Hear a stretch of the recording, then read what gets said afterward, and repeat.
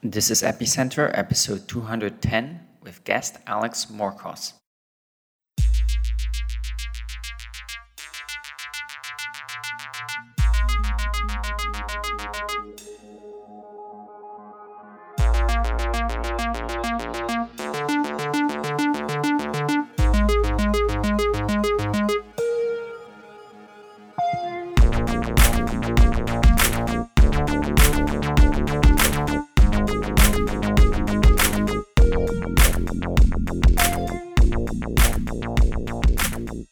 Hello and welcome to Epicenter, a show which talks about the startups, technologies and projects driving decentralization and the global blockchain revolution. My name is Brian Fabian Crane.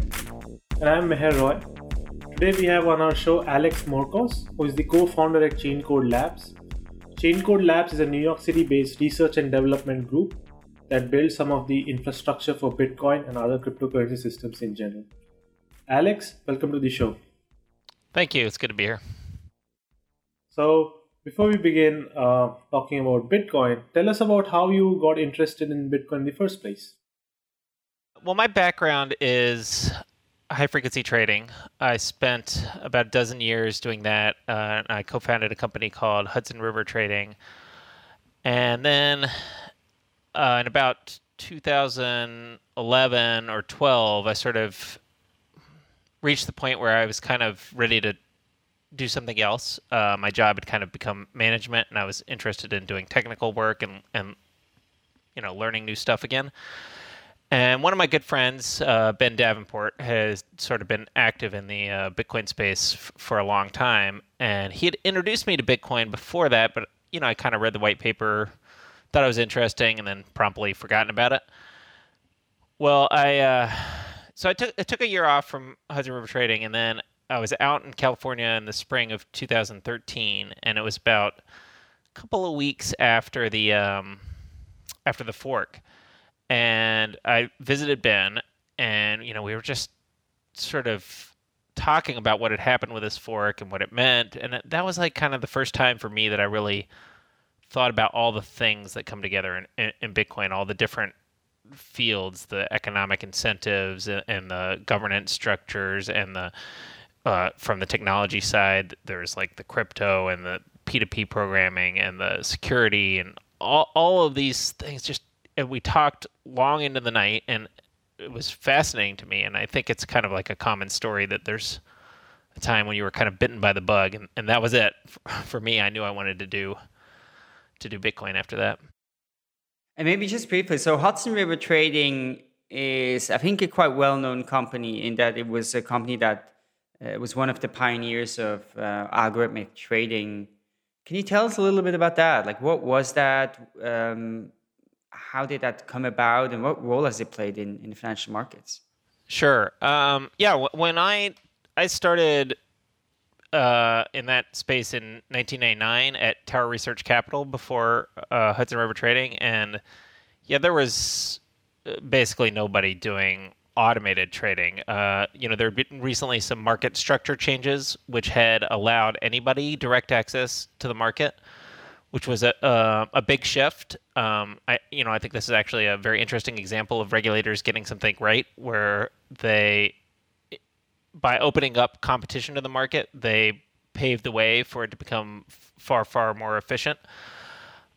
And so at that time, it was sort of coincidental that we were reaching the point where it would make sense for computers to automatically trade these things at the same time that the direct market access opened up. So when we started, we would go to a brokerage that was used to like servicing day traders, which was also big at the time, and would try to explain to them, no, we don't care what your GUI looks like. We don't care about any of that. We just want access to your API, to your backend. And that was like, a foreign language to them. And, finally we kind of would make inroads to the point where we would be able to set up these systems. And, it was just very primitive at the time. And then 2002, I, along with four other guys, left and started Hudson River Trading. And again, this, even at that point, the space was still very small, and we were the tech guys in a financial field. There's sort of some similarities to Bitcoin there, where we didn't have the finance background or the Wall Street background. A lot of times we'd be in meetings and not even sort of understand the common language that people were speaking, because we viewed all these things as computer science and math problems and didn't really have the perspective of Wall Street. But it was fascinating, and we built HRT up. It was probably a little over 100 people by the time I left at the beginning of 2012. And when we started, it was kind of just one market. We started with NASDAQ. That was the easiest one to trade electronically on. But now HRT trades all kinds of products all over the world. So it's correct to say that HRT is like a hedge fund, right? Not really, because it's a proprietary trading firm in that it doesn't take outside capital. It just trades the firm's own money. And with high frequency style trading, you don't need a lot of capital to do it, because you're sort of in and out of positions relatively quickly, so you can reuse the same capital. So one of the questions I'm getting from what you're saying is HRT was very young in let's say 2000 or 2002, but quantitative trading as a field has existed for a much longer time, I presume, right? We have firms like Renaissance Technologies that are 30 years old. What is the difference between two, and what did HRT exactly pioneer? Well, I mean, there were a few firms at the same time that HRT got started, and Tower was starting to do it, that were doing this automated trading. But I think that's the big difference. Is it's not just that you're using mathematical models to analyze the trading, or computers to tell you what trades to do. The trades are happening in an automated fashion from the computers. There's no human trader in the flow. I think that's probably the big difference.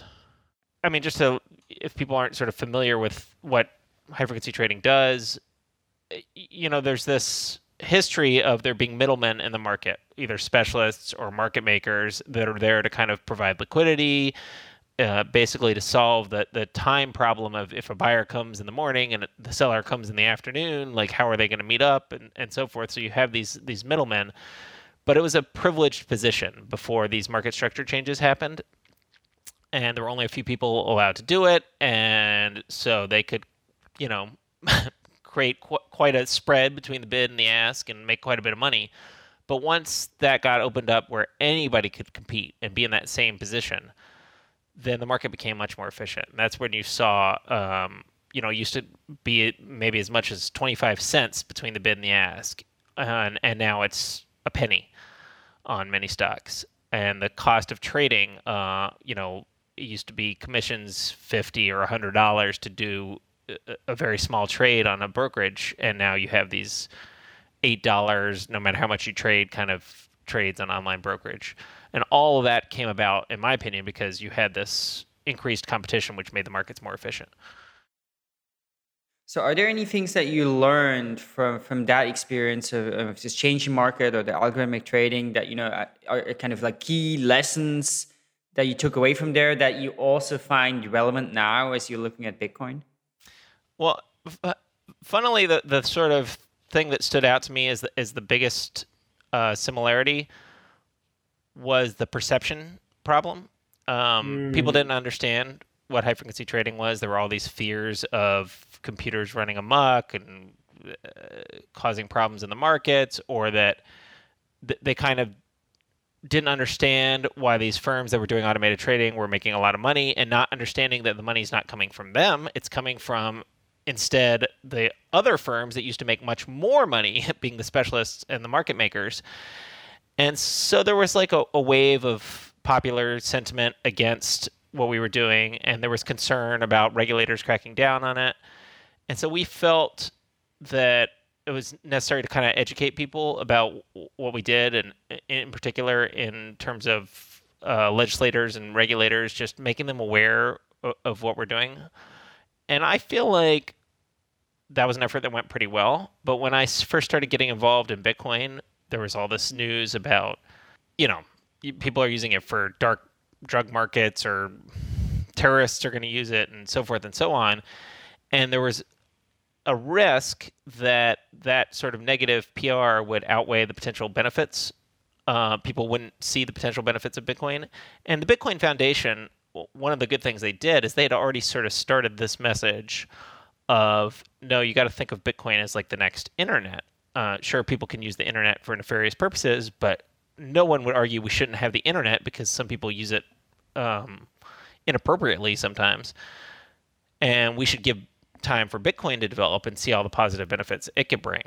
And I kind of felt like that was an important effort to help. And so I started doing that among the first things I did in the space, going down and talking to people in Washington.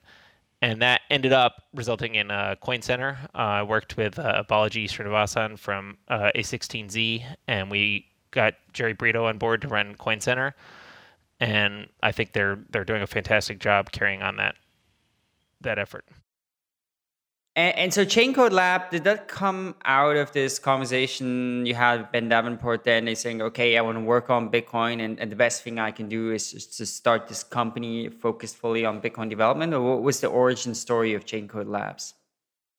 Yeah, so that was March of 2013 that I kind of made the decision I wanted to do something in Bitcoin. It took about another year before we settled, and by we I mean Suhas Davtor, who's also one of my co-partners at Hudson River Trading, who had also left, also decided he was interested in Bitcoin, and the two of us started Chaincode. It took us about a year to get to that point, and we researched a lot of other ideas in the meantime. I think probably the one we focused on first was the idea of building an exchange. We saw the exchanges that were kind of the second round of exchanges that had started in 2013, which were very Silicon Valley tech company based, as opposed to kind of like the prior, Mt. Gox libertarian run by the seat of your pants style exchanges. And we felt that still was kind of missing something, that there was like exchange technology is really quite simple and a solved problem. And so they shouldn't be in some sense tech companies, but more financial services companies, because the real problem was the regulatory issues. How do you properly get licensed and so forth and so on. And I think we still see some growing pains there. And you've seen some of the tech companies that have kind of successfully solved that, like Coinbase sort of started by maybe saying, well, we're going to do this anyway and worry about the regulation later. And now they've gotten to the point where they've, I believe, solved the regulatory problems. But we thought, we had sort of some expertise with this kind of thing, and maybe that was something we could do. I'm so glad we did not do that. I mean, even though the exchange businesses have been very profitable, I think that would have been the mistake of going back to running a business and dealing with bureaucracy and red tape and regulation, which is kind of why I decided to move on from high-frequency trading. I wanted to do tech work again. And so then that's, we just kept coming back to that. Well, we want to kind of like sit in front of a computer and code ourselves and be surrounded by other people working on interesting problems. And so that's how we sort of came up with the idea of Chaincode. Well, let's build something that could be like the Bell Labs of Bitcoin. So, what is the vision for Chaincode Labs? What would you want to have achieved out of it? So originally, we were sort of trying to straddle the line between doing this academic, nonprofit type research and development, and also believing that a lot of the sort of innovation in the space could happen from for-profit companies. And maybe we should be supporting startups. And, I did a lot of angel investing early on. And we kind of tried to do both. And that was a little bit difficult for people to understand. They didn't quite get what the purpose of Chaincode was. So we still have kept a little bit of this idea of maybe people at Chaincode will spin off a for-profit company if they have something they're really interested in doing. But that's not the Chaincode business model. The Chaincode business model is to have no business model. We're just, in effect, a nonprofit where we're gonna do research. We're gonna, we started by saying, okay, well, what's the best way to do this? Well, we'll start by working on Bitcoin Core. We'll learn the code base, and then we'll, go from there. And we just liked doing that so much. That's what we spent most of our time doing. We have 4 employees now, and we do a little bit of other stuff. We'd like to do more. We'd like to work on things like Lightning. We'd like to work on some of the sort of cutting edge research in the space. But for the most part, to date, we've spent our time contributing to the Bitcoin Core open source project. And you guys also do this hacker residency program. Can you share a bit about that? Yeah, so I mean, that kind of comes back to the idea that we want people that work at Chaincode to work on what they're interested in. Actually, it was before we even quite hired him, but Matt Corallo, we were trying to see what we could do with him and what was he interested in working on. And he had this idea that he really wanted to kind of help introduce new developers to Bitcoin and teach them kind of how to think about the space and teach them the Bitcoin Core code base if they wanted to, become contributors. And so he ran the first hacker residency in I think September of last year. And one of the guys that attended that was John Newberry, who we then hired to work at Chaincode afterwards. So that was one very successful outcome of the residency. And then he has sort of carried on the torch, and he wants to it was his idea to sort of do this new residency this year, or I guess it'll be next year. And this one will sort of be even bigger. It'll have 2 parts. There's like a 2-week section that's sort of focused on the design philosophies and security implications and so forth, and then a more practical 2 weeks of learning the code base and that kind of stuff. And we'll hopefully get a few more than 4 people this time. Well, we've had a lot of good applications already, so I'm sure we will. So it's been It's been 3 years since Chaincode was founded, and yeah. So what has Chaincode worked on in these 3 years, and what do you, according to you, what are the achievements of the company? Well, a lot of what we do is just sort of work on whatever projects need to be done in Bitcoin Core, and the biggest thing that always needs to be done is kind of review and testing of other people's work. So that's where we spend most of our time. Some of the big projects people at Chaincode have done. Suhas contributed one of the big sections of test framework, and John has taken over really improving that. I wrote all the fee estimation code. We did the pruning implementation that was based off someone else's work that they had started. I mean, there's just a few things like that had tended to be projects that we've spearheaded. And now, of course, that we have Matt on board. Matt's a workhorse. He, does tons of stuff. I mean, we've worked on lots of things over the years, just kind of wherever there is something interesting to work on in the project. Yeah, I mean, I remember actually I was in San Francisco, I think towards the end of last year, about a year ago, and I had met up with Alex Fowler, and he was telling me, actually now most of the Bitcoin development, it's not Blockstream, it's Chaincode Lab, those guys. So it's I think I'd heard of you guys vaguely, but I wasn't really fully aware of, kind of the role you guys had taken on. Yeah, I mean, I think that's an interesting point. That's true now. I think we have, now that we're 6 people, we're a really big portion of the commits. And that's unfortunate because I'd like to have more. I mean, we would be happy to sort of fund even more people to work on Bitcoin Core than we have.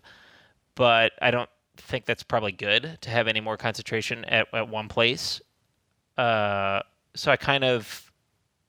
I think that's something that still needs to be improved, is to what the model is for funding development, and there are advantages to having a few people in one place as opposed to just everybody being remote, but it shouldn't just be one place. It should be several places that are kind of like centers of, in addition to kind of individual developers from various companies. So I think we've made a lot of progress. We've seen more and more some of the industry companies funding a developer to work on Bitcoin Core.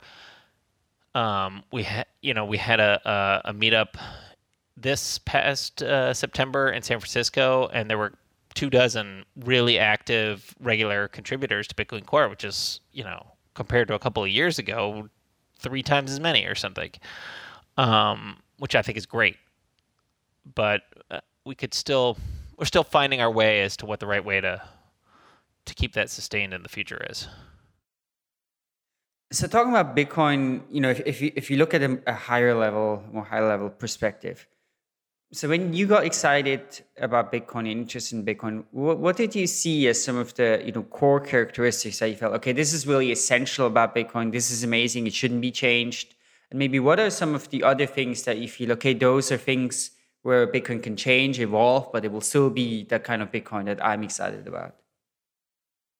Struck me about Bitcoin was this idea that it's your money and that nobody else controls it. And that applies in sort of 2 ways. That no one can stop you from spending it or paying to anybody you want or so forth. There's like freedom of financial transaction. People commonly call that censorship resistance. And then there's the control of the money itself, like the supply and the inflation rate and that kind of thing. And I think from the standpoint of having a major store of value in the world that isn't a government-controlled currency where these central banks can, if they want to fund some major thing, they can cause massive inflation, which is kind of just a hidden tax. I thought that was very appealing to me, in the same way that sort of gold has that property, but Bitcoin has it in a much more efficient way. You don't have to worry about chipping off a chunk of gold to move it around. So those sort of 2 properties give what I call financial sovereignty to individuals, and I think that's a necessary shift in the balance of power from where we've come in the recent decades, where there's too much power for the state and sort of like big banks and so forth to control financial transactions. So that's what interests me most about Bitcoin. So then the properties that are important for that, I think, are, everybody says you can't just say decentralization because what does that even mean? But I think what it means is that there's no pressure points that, the fewer pressure points or the lack of a few pressure points where you could exert control is important. So that can apply in a lot of different ways. If mining is too centralized, or if developers have too much control, or if it's, it's too cumbersome to run a full node, so people don't do it themselves, and there's only people tend to use third-party services to use their Bitcoins. All those things would sort of erode these fundamentally important properties. So as for what, particular technical properties of Bitcoin achieve that, one of the most important ones is the inability of anybody to control the governance of it. So that's not really a technical property, but the point is it doesn't kind of matter what the technical property is as long as nobody's able to change it without consent of Bitcoin users and holders and community. Yeah, I think that's a very interesting point. Yeah, so maybe let's speak about that now.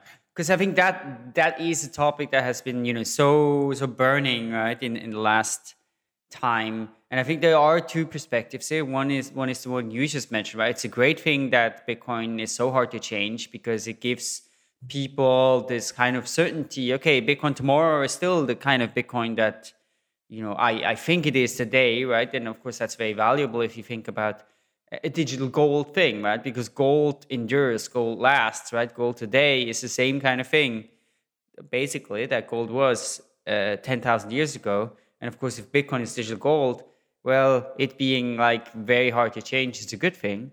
And then I think the other perspective as well, but Bitcoin needs to evolve. And technology changes very fast. It's not like gold, right? And it has to evolve and adapt and grow and scale. And if it doesn't change, well, it will be left behind, right? It will become increasingly hard to use, and we see that as well, right? We see the enormously high transaction fees that have basically made many use cases that used to be possible impossible. And when I got into Bitcoin in 2013, around the same time you did, the way Bitcoin was sort of sold to people, it was sold in a way that isn't actually possible to use anymore today, right? You would say, okay, it's actually possible to send money anywhere in the world, kind of like instantly and for free, or almost free. And of course, that was a little bit false advertisement even then, but it was kind of true. And now it's not anymore, right? Or the aspect of using Bitcoin as a better payment system, which again, I mean, it had its benefits as a payment system back then. Even though there weren't many places you could use it, it was still kind of user experience was pretty good, actually. And now it's, again, something that for payments doesn't, or there's very few cases where it makes sense for payment, at least at this point. Maybe it will change again. So how do you think about this kind of conflict between Bitcoin wanting to stay the same or needing to stay the same, but at the same time, Bitcoin needing to evolve and keep up? Yeah, I mean, I think you described it in a way that I often think about it, that one way to look at this sort of recent division is that one camp is looking at Bitcoin as technology and one point is looking at it as money. And depending on which view you take, you have sort of certain priorities on where we should focus improving things and what we should focus on protecting. So, I mean, I think it's clear that Bitcoin is both technology and money, or store value. So it's more about which do you prioritize first. And in my view, if you lose the properties that can make it a good store of value, you can't ever regain those. Now, yeah, there is a danger that maybe there's some magical window for people thinking Bitcoin is good to use for all kinds of payment technology and whatever, and if we don't build that stuff fast enough, then the opportunity will be gone forever. But I don't really believe that. I feel like it's kind of unfortunate that we don't have more time to build this technology where you can have cheap, easy, instant payments. I mean, but one thing you said is right. I mean, that was kind of false advertising even at the time. Even if fees are low and every transaction makes it in the first block, people were thinking about payments as, oh, I received the unconfirmed transaction. That's my payment. That was never a good way to look at a Bitcoin payment, regardless of anybody changing or not changing the system. It would be nice if we did have technology that worked like that. And I think we need to spend a lot of effort trying to build that. I don't know. Does that answer your question, or did I? Yeah, no, I think it does. But maybe with governance. So do you think what would if we talk now about the block size increase? Do you think the implications of that are like there could never be a block size increase because that is something that's like too big of a change, and that would threaten that store of value property? Or do you think, or what would have to be the process where you say like, okay, now it is okay to make that change because there's kind of sufficient, or like the store of value property would not be threatened? Like, what would have to be true for that? So I mean, my personal view is it'd be better if we do have block size increases.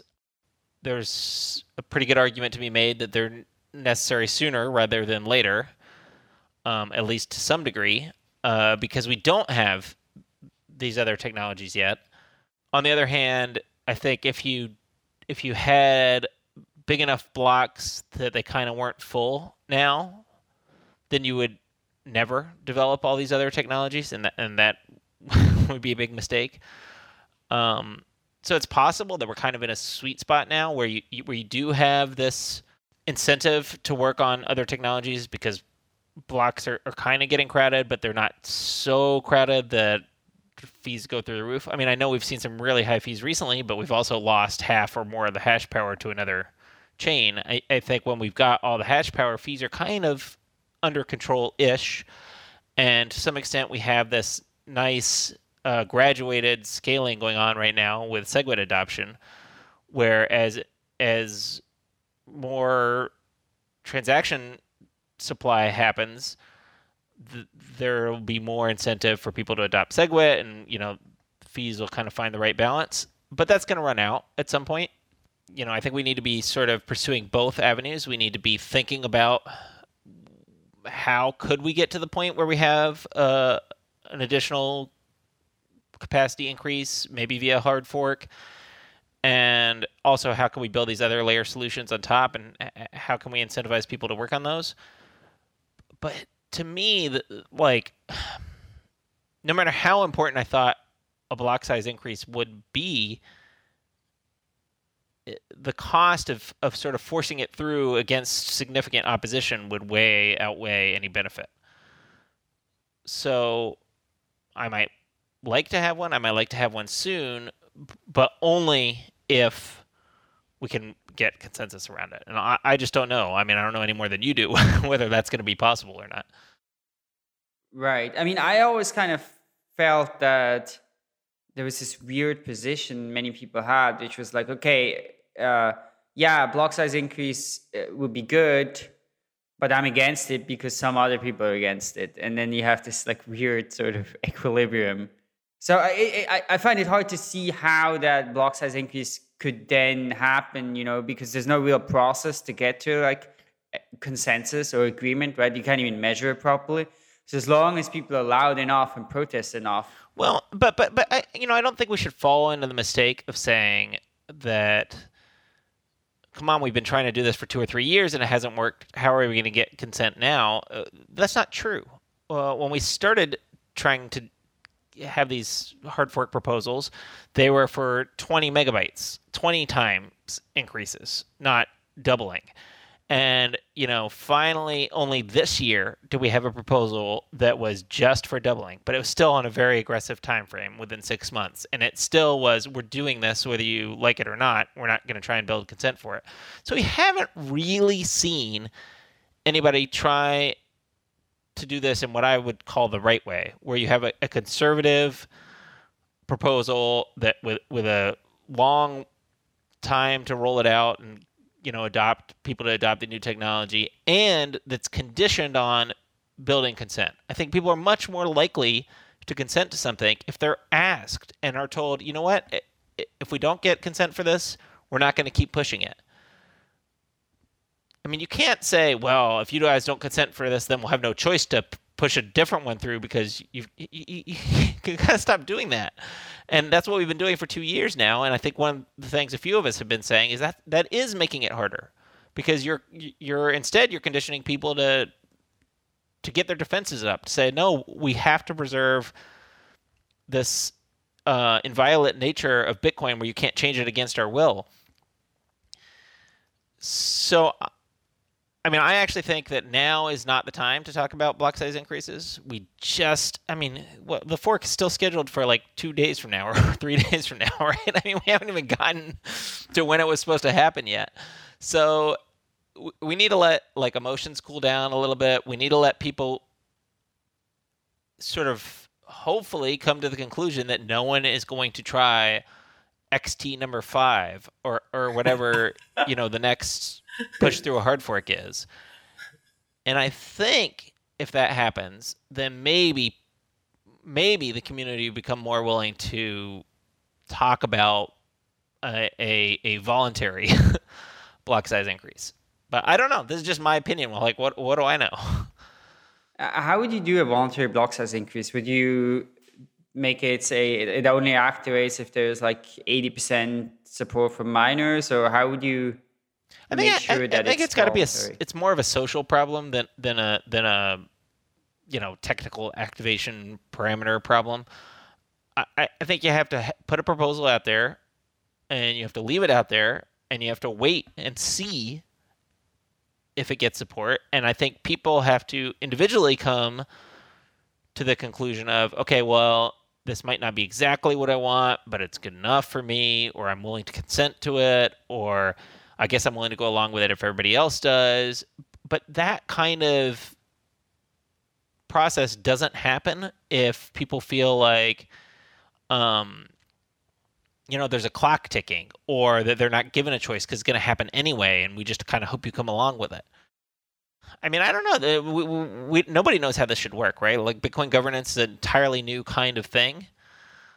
But I think there's a few of us that have been saying that this is the way that we should try to do things like this for a long time. And that way has worked for non-contentious changes, right? Maybe it's a bit different for something that's got a bit of history to it now. It's got some baggage. But it's certainly worth trying.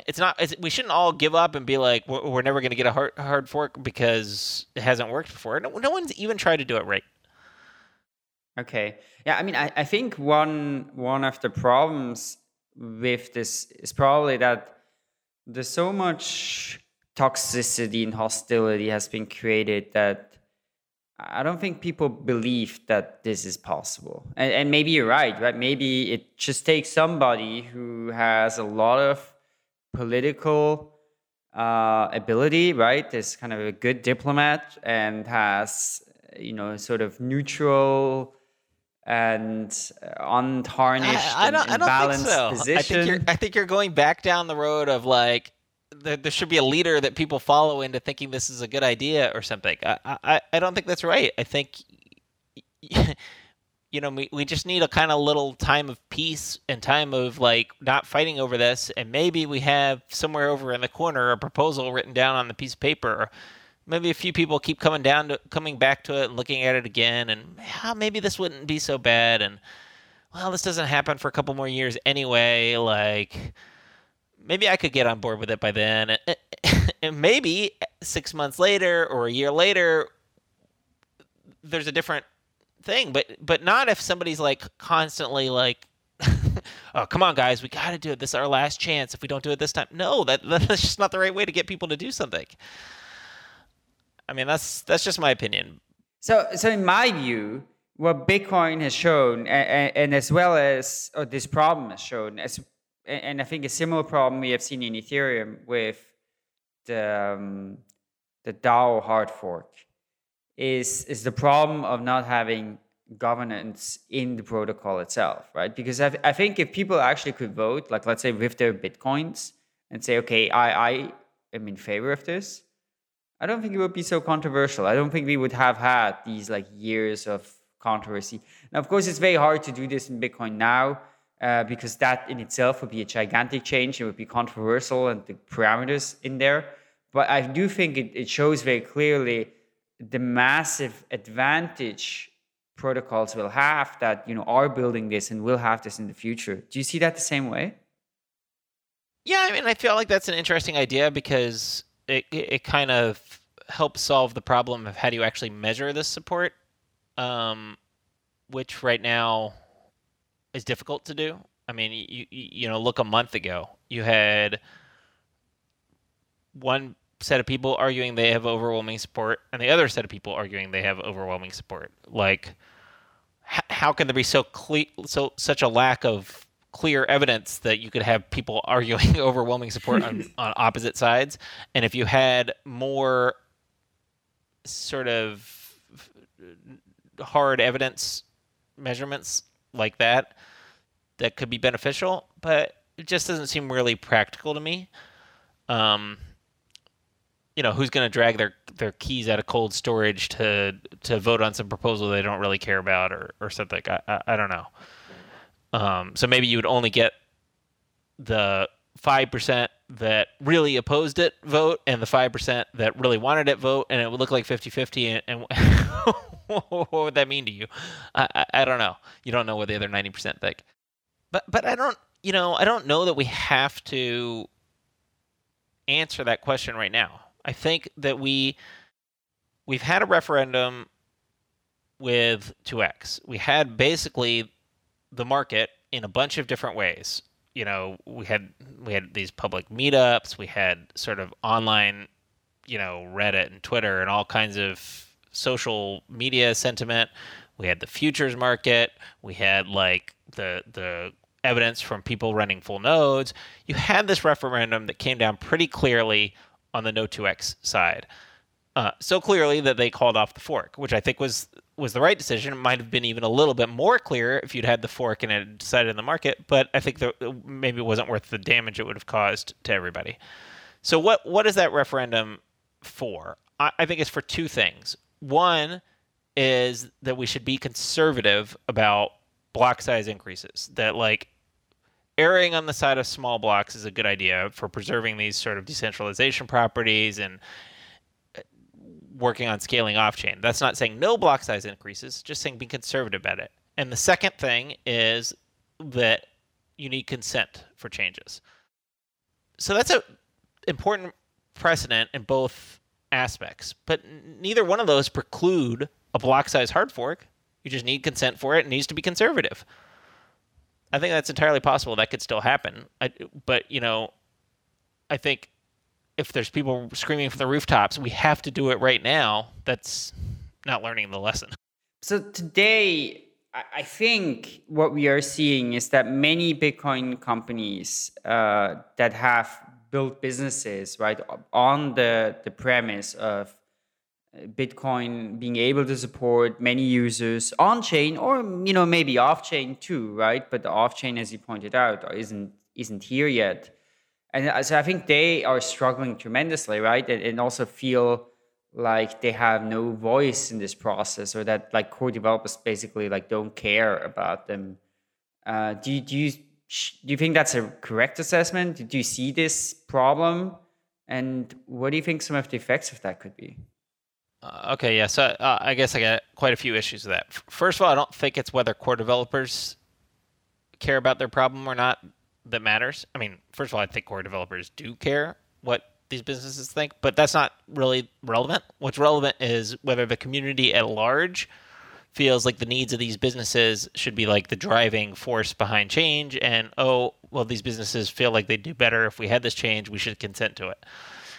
It's not core developers that didn't let this 2x fork happen. It's the wider community. And I think what core developers have been good at is reading that sentiment from the community, reading that like this cypherpunk libertarian sort of backbone of Bitcoin is where a lot of the real support comes from, and that's kind of the culture that people want to keep building. So I'd also question whether or not it's true that these businesses are doing poorly. I mean, yeah, they've got problems because the underlying protocol that they're building it on isn't just plug and play, and every transaction you want to dump on there is cheap and easy. But for the most part, a lot of these businesses are doing pretty well now. I mean, we've all seen the numbers of how many new signups Coinbase gets. We've seen the valuations that some of these exchanges are getting. So maybe they're like a little panicked because they've got tech problems to deal with. But we're building this on a brand new, not only a brand new technology, but a brand new field of research that didn't even exist 10 years ago. So, okay, it's okay to have tech problems. It's okay to feel like you don't know exactly how your business is going to work 3 or 4 years from now because you haven't built the tech to do it. And maybe it'll be different things for different businesses. But I don't kind of feel like the sky is falling in right now. I think there's the other thing, you didn't mention this, but the other thing that people say is, oh, well, Bitcoin's going to lose to Bitcoin Cash, or Bitcoin's going to lose to Ethereum. I mean, So first of all, I think if what you're trying to build is financial sovereignty, then why do you care if it's Bitcoin that does it or something else? So I think it's kind of a mistake to say, oh, well, these other things are going to do it better, and so they're going to win. Now, I don't think that's very likely to happen. I think that there's reasons that we haven't done the kinds of things that Ethereum and Bitcoin Cash have because we don't think that's the right path to building financial sovereignty. But it's not a competition. I mean, we're all trying to build the same thing. Who cares whether it's, it doesn't bother me that other people like Ethereum. The only negative is if it kind of doesn't work and then people sort of say, oh, this whole space is a scam because, look, we put $30 billion into Ethereum and then there's a bug that made it all disappear. Like cryptocurrencies are garbage. Well, okay, that's bad and that's a risk. And I kind of wish there would be a little less hype and mania for all of them.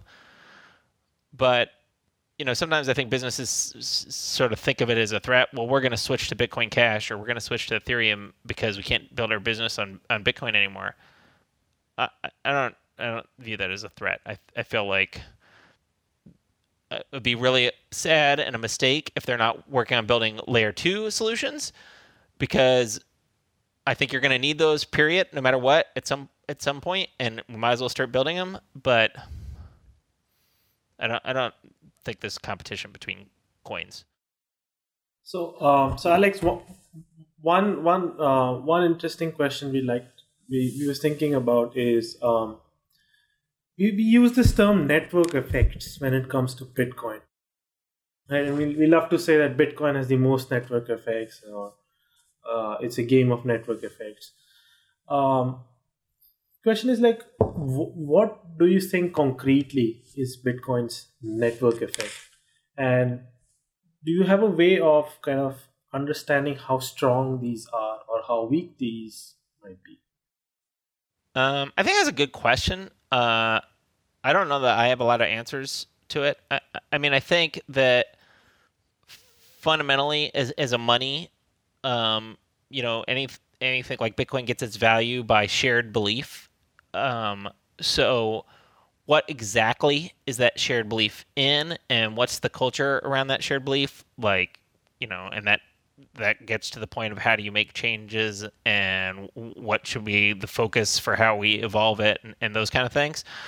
But I've actually been surprised that there hasn't been more interest from anthropologists and so forth in sort of studying this aspect of what Bitcoin and other cryptocurrencies have produced, because this is kind of like a pretty unique thing where there's like this new type of money that is being created, and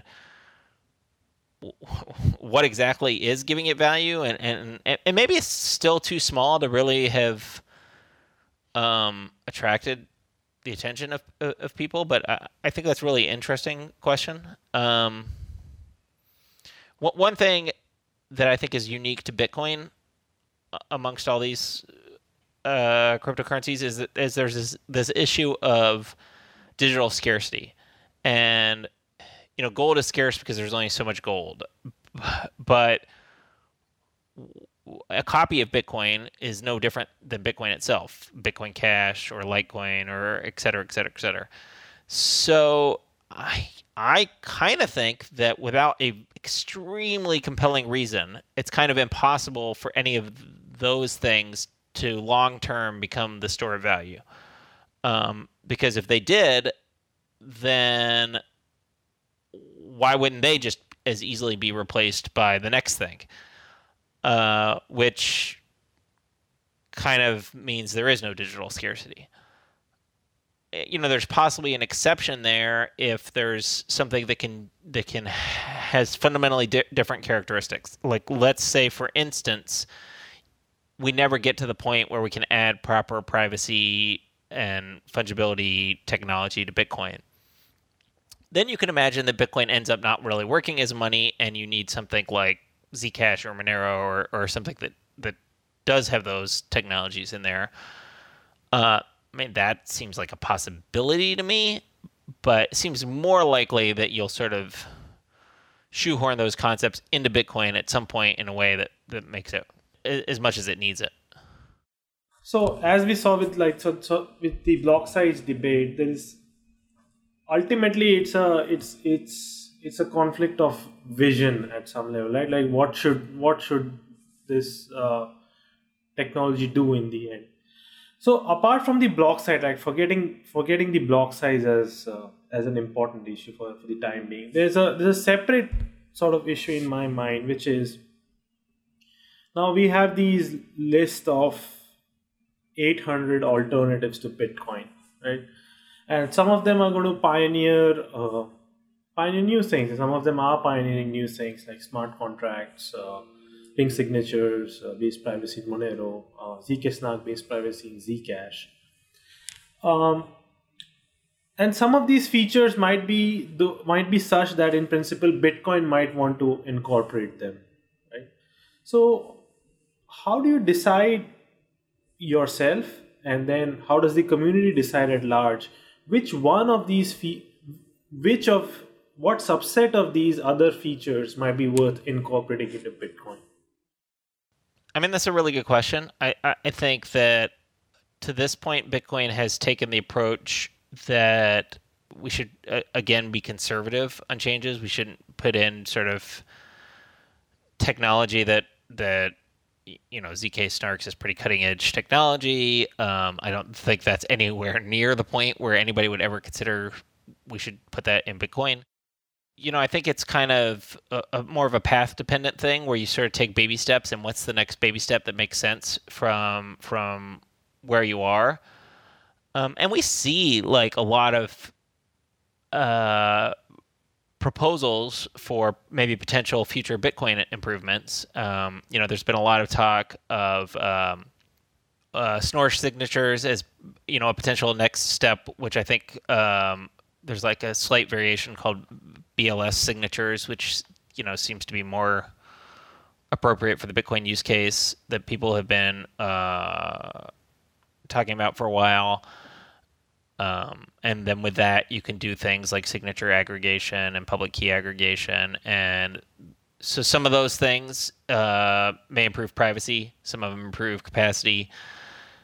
One of the great advantages that SegWit gave us was a sort of better way to roll in improvements like this. I think this idea that most improvements should be opt-in in Bitcoin is pretty powerful. So you don't want to use SegWit, you don't have to. You don't want to use these new signature types, you probably won't have to.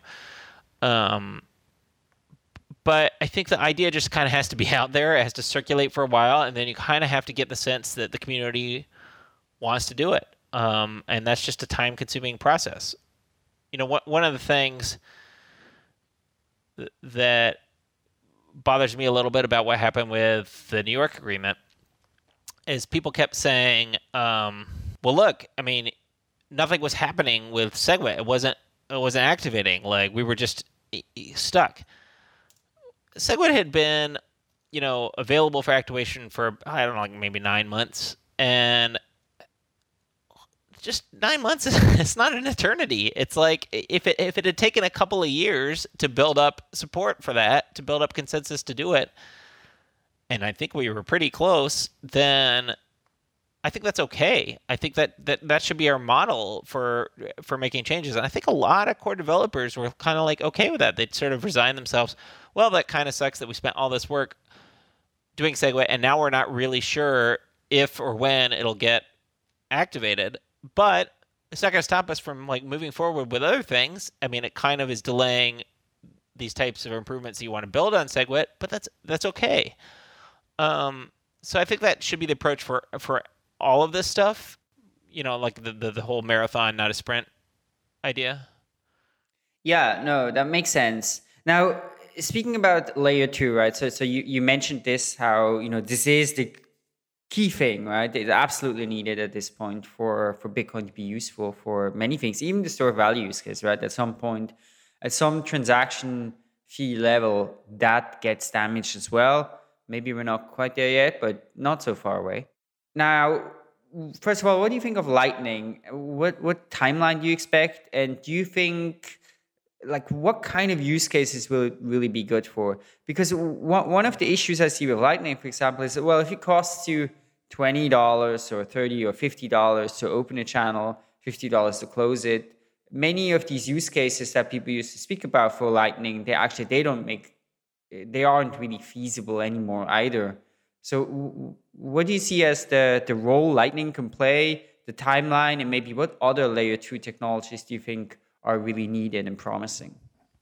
Well, yeah, let me just sort of like talk about that second part first.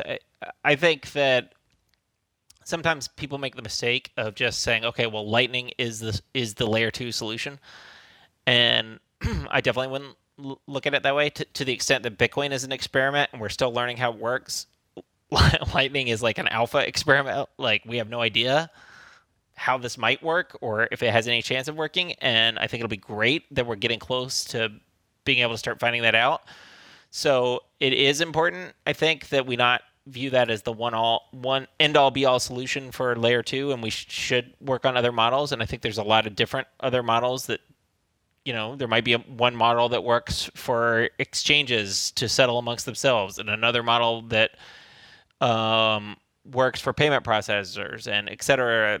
So, I don't know that there's going to be a one size fits all solution. That said, I think Lightning is really promising, and I'm sort of really interested to see how it plays out. I think it'll take some time. It'll take some time to see how people adopt it.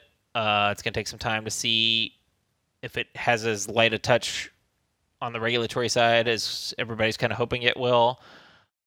You mentioned the cost to open and close channels.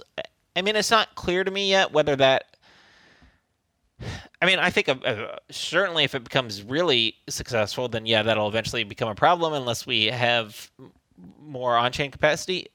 But maybe that's okay if you open one $10 channel and then that's all you never ever need open ever. These are just questions that we're going to have to find out the answer to in practice. Okay, well, I think we were sort of getting to the end here, but in Bitcoin development, or maybe if you talk specifically about Chaincode Labs, are there some projects that you guys are working on today that really excite you and that you think could have a big impact on Bitcoin down the line? Well, I kind of, now that we do have SegWit, I'm kind of interested to spend more time myself thinking about these sort of next generation ideas that aren't ready for implementation in Bitcoin and may or may not ever get implemented. I haven't done that yet. I've sort of been very much focused on sort of the nuts and bolts of working on the implementation. 99% of the work of which is not have anything to do with consensus changes, but just efficiency improvements or so forth. I think there's a lot more to be done there. Some of the places that I've been spending my time is kind of like working on the wallet. I think that's a never-ending goal of improving wallet functionality for users. So, Alex, the previous few years have brought sort of this movement to apply blockchain technology to different parts of finance, like inside banks, as part of exchanges, as part of supply chains, etc. Now, as somebody who has a background in a particular part of finance, which is like trading, what do you think of the space in general? Yeah, so I don't really understand it. I think that there was initially this hype around blockchain as this open source technology, and people felt like they'd seen what had happened with Linux, and they were worried that this was going to come and replace everything they do in a proprietary way with an open source thing, and they wanted to not fall behind the curve on that. I think that probably doesn't make sense. There's a couple of joke slides or tweets or something on the internet where you have one of those flow diagrams. Do I need a blockchain? No. I think that's basically right. But that's not to be said that there's not a lot of opportunity. I think there is out of date infrastructure, both in financial back office and many other areas. And there are technologies that are incorporated in Bitcoin and blockchain that could be very beneficial there. One of the things I worked on for my master's thesis was called SUDSI, Simple Distributed Security Infrastructure, I think, which is like basically a chain of certificates to give, authorities and so forth. But so that was 20 years ago, and technology was already old then.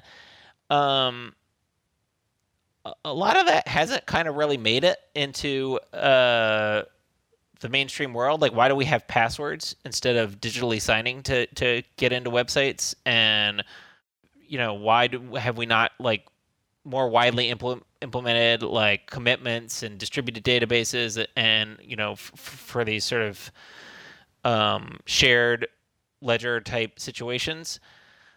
So maybe the blockchain hype is a vehicle for these other technologies that blockchain incorporates to get into these areas. And I think that's fine, and that'll be good and beneficial for everybody. It just seems weird to call it blockchain.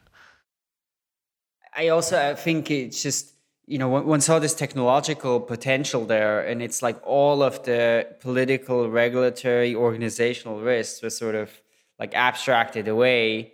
And of course, if one kind of takes this into account that they're still there, then the switching cost becomes so enormous with so many parties involved that even though you can kind of in theory imagine, okay, blockchain makes this much better, then in practice it looks completely different. Yeah, I mean, the thing is, like, all these use cases don't have the need for the trustless nature of Bitcoin. That's the innovation of Bitcoin, is that anybody can contribute to this distributed database. It's like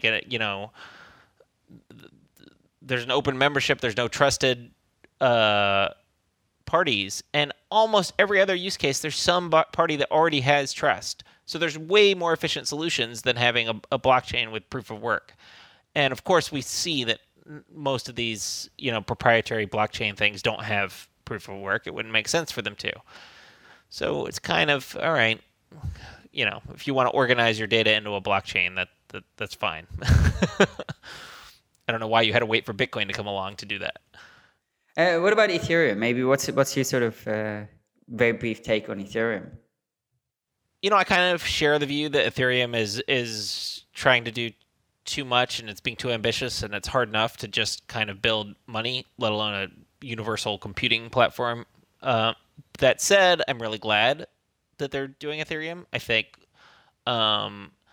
it's great to learn about, like I said before, this is a new field, and I think we need to try tons of different ideas, and maybe we don't know now what'll work and what wouldn't work, and it would be a shame if we kind of felt like, oh no, everything had to be funneled through this one project and this one coin. So I'm a big supporter of people working on many, many different projects, and it's great if they do that, and maybe most of them will fail, and that's also great.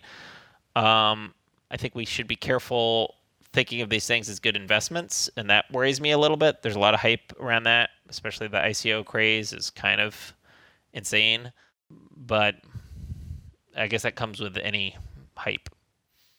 So maybe one final question. So let's say this blockchain or Bitcoin thing in particular, it really succeeds fully and in a massive way.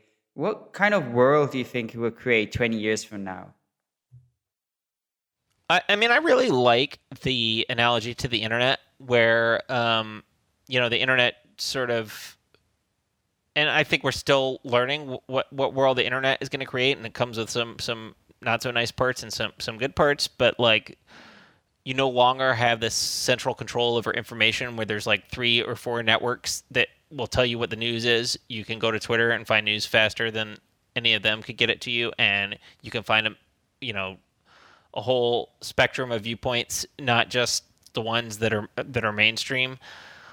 So I think having financial the ability to do financial transactions, also have that kind of freedom, is going to be really beneficial to the world. I kind of not a big believer in centralized power, but exactly what that looks like, I don't think we know yet. It's more of a like first principles thing. Cool. Well, Alex, thanks so much for coming on. It was a pleasure talking with you and kind of hearing from your perspective and somebody who's very deeply involved in Bitcoin and Bitcoin Core. So thanks so much for sharing your view with us. Yeah, happy to be here. Thank you. Yeah, and thanks so much, of course, to the listener for once again tuning in. We are going to be back 1 week from now with our next episode. In the meantime, if you want to support the show, you can do so by leaving us an iTunes review or do a tip in Ether or Bitcoin. So thanks so much, and we look forward to being back then.